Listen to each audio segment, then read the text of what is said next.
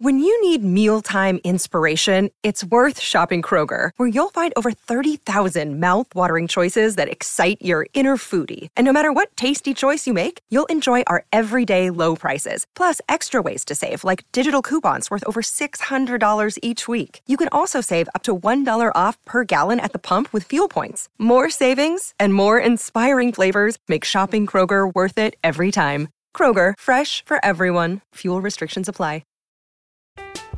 I'm Alex Rodriguez. And I'm Jason Kelly. From Bloomberg, this is The Deal. Each week, you'll hear us in conversation with business icons. This show will explore deal-making across sports, media, and entertainment. That is a harsh lesson in business. Sports is not as simple as bringing a bunch of big names together. I didn't want to do another stomp you out speech. It opened up so many more doors. The show is called The Deal. Listen to The Deal. Listen to The Deal on Spotify.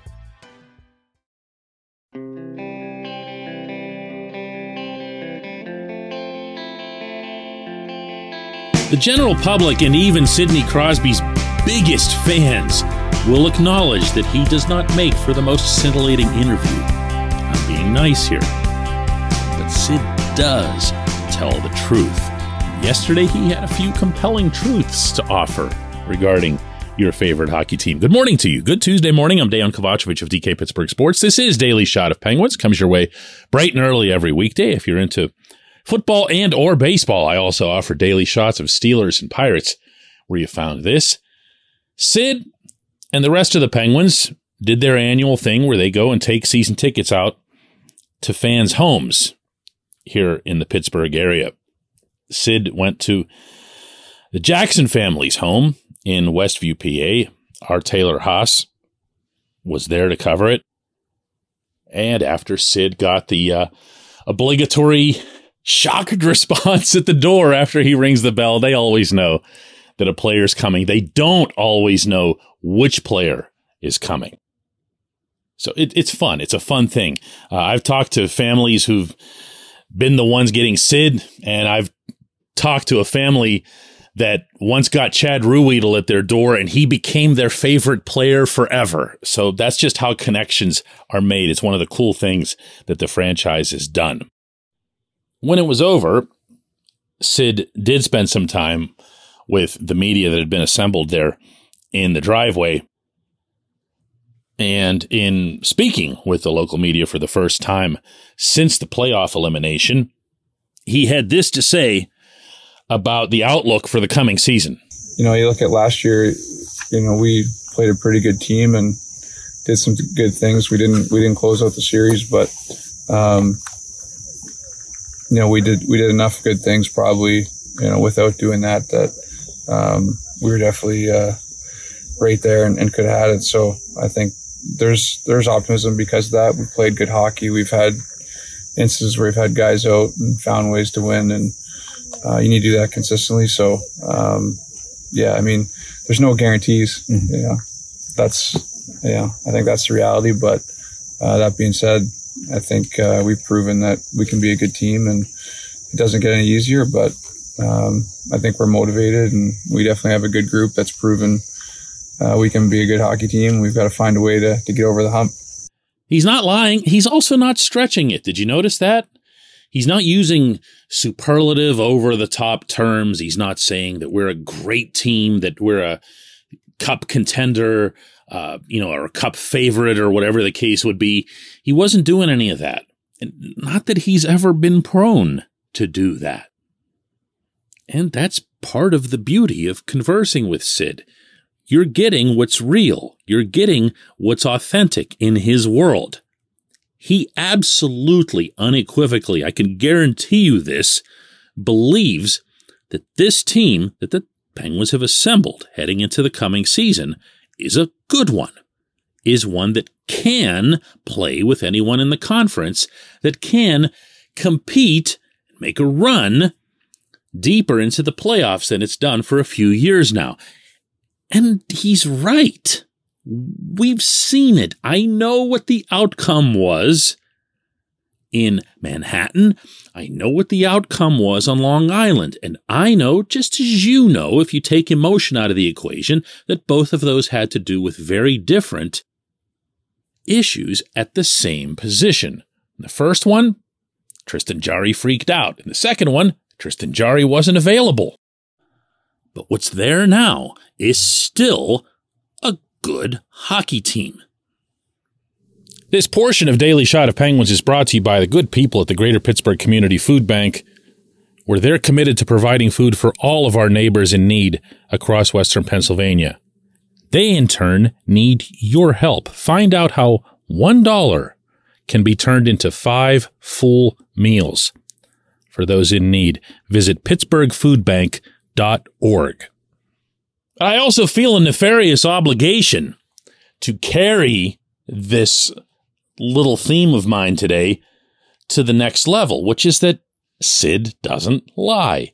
And when Sid was asked if he'd had anything to do with Evgeny Malkin signing his contract, as one absurd report had suggested back at the time, and absurd, I say, based on having known Sid for a very long time and knowing that he goes out of his way to stay out of such things, always has, and wasn't about to change that this time around.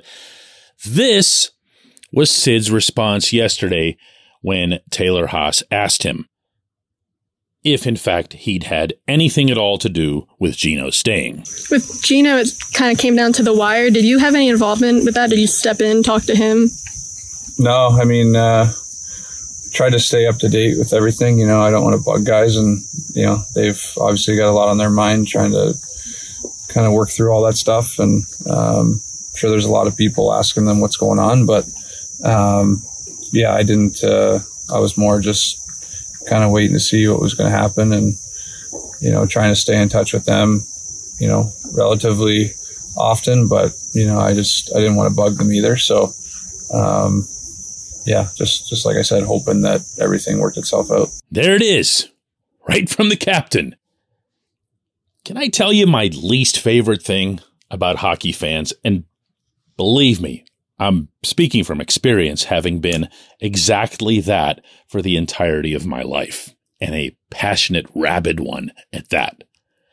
Hockey fans will bite hook, line, and sinker on every manufactured thing that's out there, unlike fans of any other sport. My long-held belief is that hockey fans do this because there's less standard media content for hockey than there is for anything else. Think about it. If you're an NFL fan, you can turn on any number of channels. You can get inundated with information from all different directions. The same thing applies to Major League Baseball. And I'm going to presume that in the markets that have the NBA, that it's similar. Not with hockey. I know that for a fact. That's why people like me grew up bookmarking tsn.ca or globeandmail.ca or anything that ended in .ca, because the Canadians were all over it and the American media wasn't. Unfortunately, that's bred a culture that just buys anything and talks about anything that gets put into print. And that can make coverage at a site like ours at DK Pittsburgh Sports a little challenging, because we don't allow such stuff. We just try to play it straight and make sure that we're getting the facts.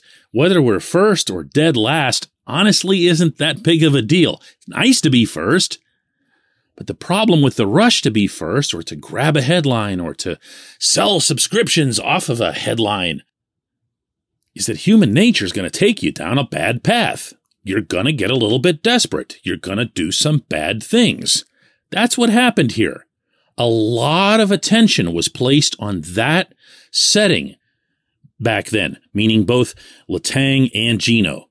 And hey, I felt that heat too. So did our reporters. We all wanted to have the tiniest scraps of nuggets of anything related to this signing or potential signing or losing these iconic franchise players. You feel it. But you don't just make stuff up. You don't just make stuff up. There's going to be people who believe that Sid talked Gino into staying for who knows how long. and it's going to be dead wrong, according to a guy who doesn't lie. When we come back, J1Q.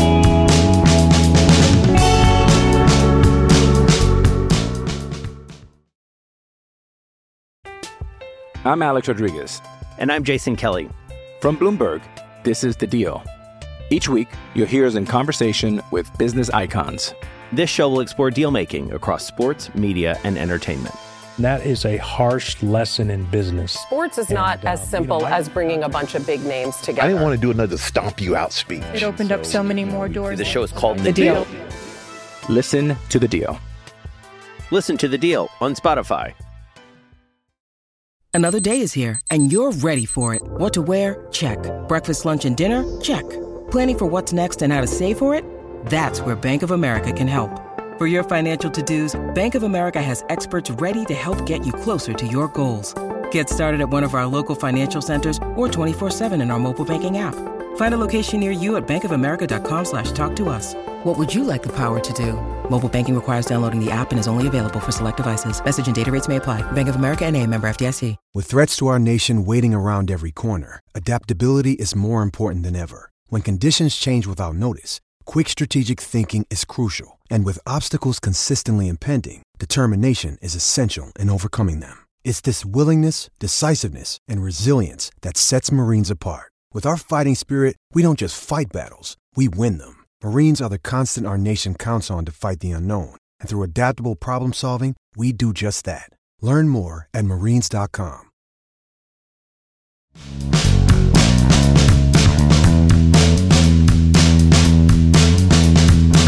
And today's J1Q comes from Bruce Sears, who asks, can the Penguins roll out 4 lines with the current forward group? After Evgeny Malkin came back from injury this past season, they were basically a one-line team and a very good power play. I mean, they have to be, Bruce, on multiple levels. They have to be from the 5-on-5 production standpoint for the reason that you just cited. The Penguins had one effective 5-on-5 unit whenever it came to playoffs. They did. If it wasn't Sid's line producing not just the goals, but all of the advanced analytics and everything else that they were doing, if it wasn't for them, you would have seen a pretty mediocre team across the board, if that. Now, not coincidentally, and we've talked a lot about this over the summer, when Sid had to leave the lineup and Gino was put between Jake Gensel and Brian Rust, what do you know? Gino all of a sudden looked pretty productive too. It's not an accident. You have a couple of really, really, really good NHL wingers on that first line. You need more. That's it. And you have no choice, if you're Mike Sullivan, over an 82-game schedule, but to roll 4 lines. I don't care what time of year it is. I don't care what the schedule looks like, meaning in terms of back-to-backs or travel.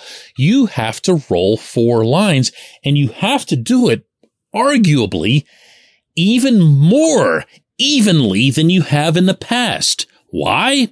Again, Captain Obvious. They're older. These guys are older. All of them. Especially the core guys. And you have to preserve them for the games that matter the most. I'm in favor of, the head coach certainly isn't, actually sitting them out in select games on the road, back-to-back nights. I'm in favor of looking at the schedule overall, and they've done this in the NBA. They've done it in Major League Baseball, where they say, hey, listen, this year, in lieu of 82 games, you're going to play 70. Here's the way we're targeting this. Now, we can adjust this as we go based on injury, based on need, meaning the team's need at a certain point. Like, for example, if Gino goes down, Sid's not going to take his nights off. I'm totally cool with this. The hockey world is totally not. And I don't have to guess at Sullivan's stance on this because he has said very clearly, including in this calendar year, that he's not. But that's the extreme to which I'd take it. Because I believe that this team can get into the playoffs at roughly 85% capacity. Because they've done it. They did it just this past season. They did it the year before and finished first in the division. So why put in resources that you don't need to put in when you and the organization would have everything? I'm wasting my time here. They're not going to do this, but I'm just letting you know that that's how strongly I feel about that. Now, from there, you can at least extrapolate that it's the right thing to do to make sure that you're rotating guys 5-on-5, that you're not double shifting, which, by the way, Sullivan's really good at avoiding in the regular season, no matter how big the game or the situation might feel. He keeps Sid and Gino both right around that 19 to 21 minute mark. And that's something that he does in concert with the players, making sure that they're cool with it. Letang's obviously a different discussion when it comes to ice time, but even he is probably going to have to need it at some point. And now I'm remembering here that this isn't even what you asked about. You asked if the Penguins have the people to do it. I think they might have the people if they're open-minded going into this training camp about who can be on those third and fourth lines. If they're closed off, if they say, and I keep picking on him as an example, that Brock McGinn absolutely, positively, unconditionally has to make this lineup, then you're not going to see anybody else, no matter how well they perform, a younger guy or even a steady guy like a Philip Hollander or someone, have an actual chance. You're just not. And that's going to hurt you lineup-wise. From there, you've got to find the right combination, and that means finding another or recreating another Teddy Blueger line. You don't have Zach Aston Reese. You don't have Brandon Tanev. I don't know what it was that you were getting from McGinn in the second half of last season. So you're going to have to do that one pretty much from scratch. It's going to be an interesting training camp on both of those fronts. I really believe that. I appreciate the question. I appreciate everyone listening to Daily Shot of Penguins. We'll do another one of these tomorrow.